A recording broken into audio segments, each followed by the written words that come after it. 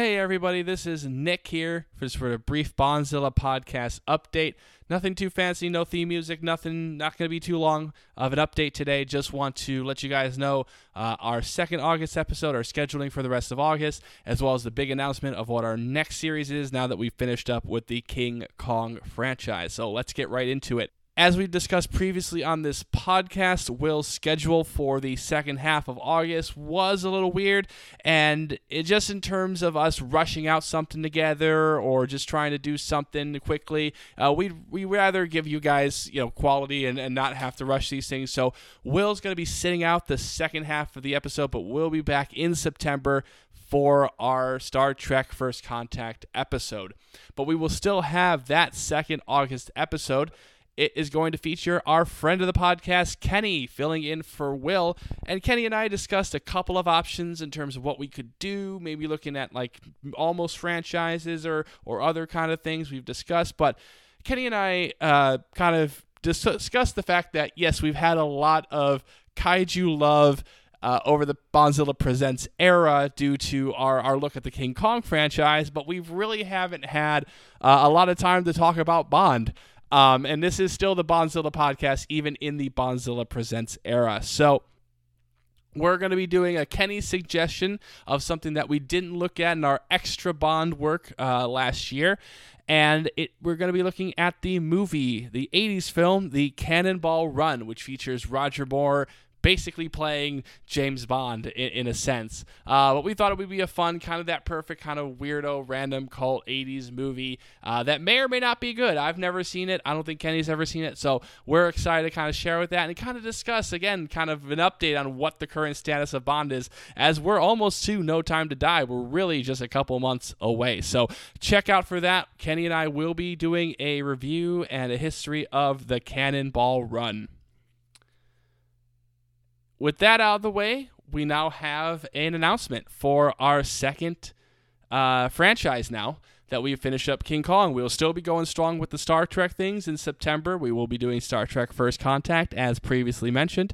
But we have another series to begin in September. And Will and I discussed many an option here, and a lot of stuff we discussed we won't talk about just because we might do those in the future, and we're very excited to possibly do those in the future.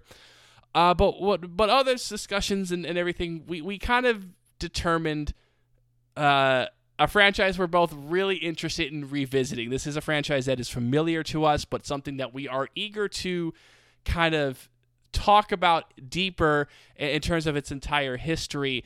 And it's a little series you might have heard of. You are without doubt the worst pirate I've ever heard of. But you have heard of me.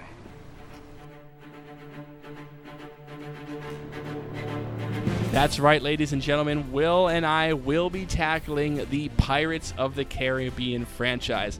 We've mentioned on this podcast many times that we are defenders of the original Pirates trilogy.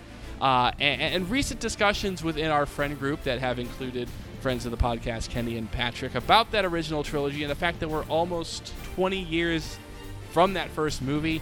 It just sparked a discussion that we want to kind of deep ourselves into this franchise, especially because it is a very modern franchise, and in many ways, and we'll talk about this on our first episode, a franchise that sort of really began sort of this modern franchising that kind of reinvigorated the franchise game around the same time as Lord of the Rings and the Spider-Man films and everything like that. There was kind of that big early 2000s vibe that really makes it interesting to revisit, as well as looking at that fourth and fifth movie and what doesn't make those work, or if the original trilogy holds up to us, and kind of the fun nature and the unique nature of Pirates. I think there's going to be a lot of fun to be had with looking at the Pirates of the Caribbean, and there might be a bonus thing or two as well in there that I might have to convince Will to do.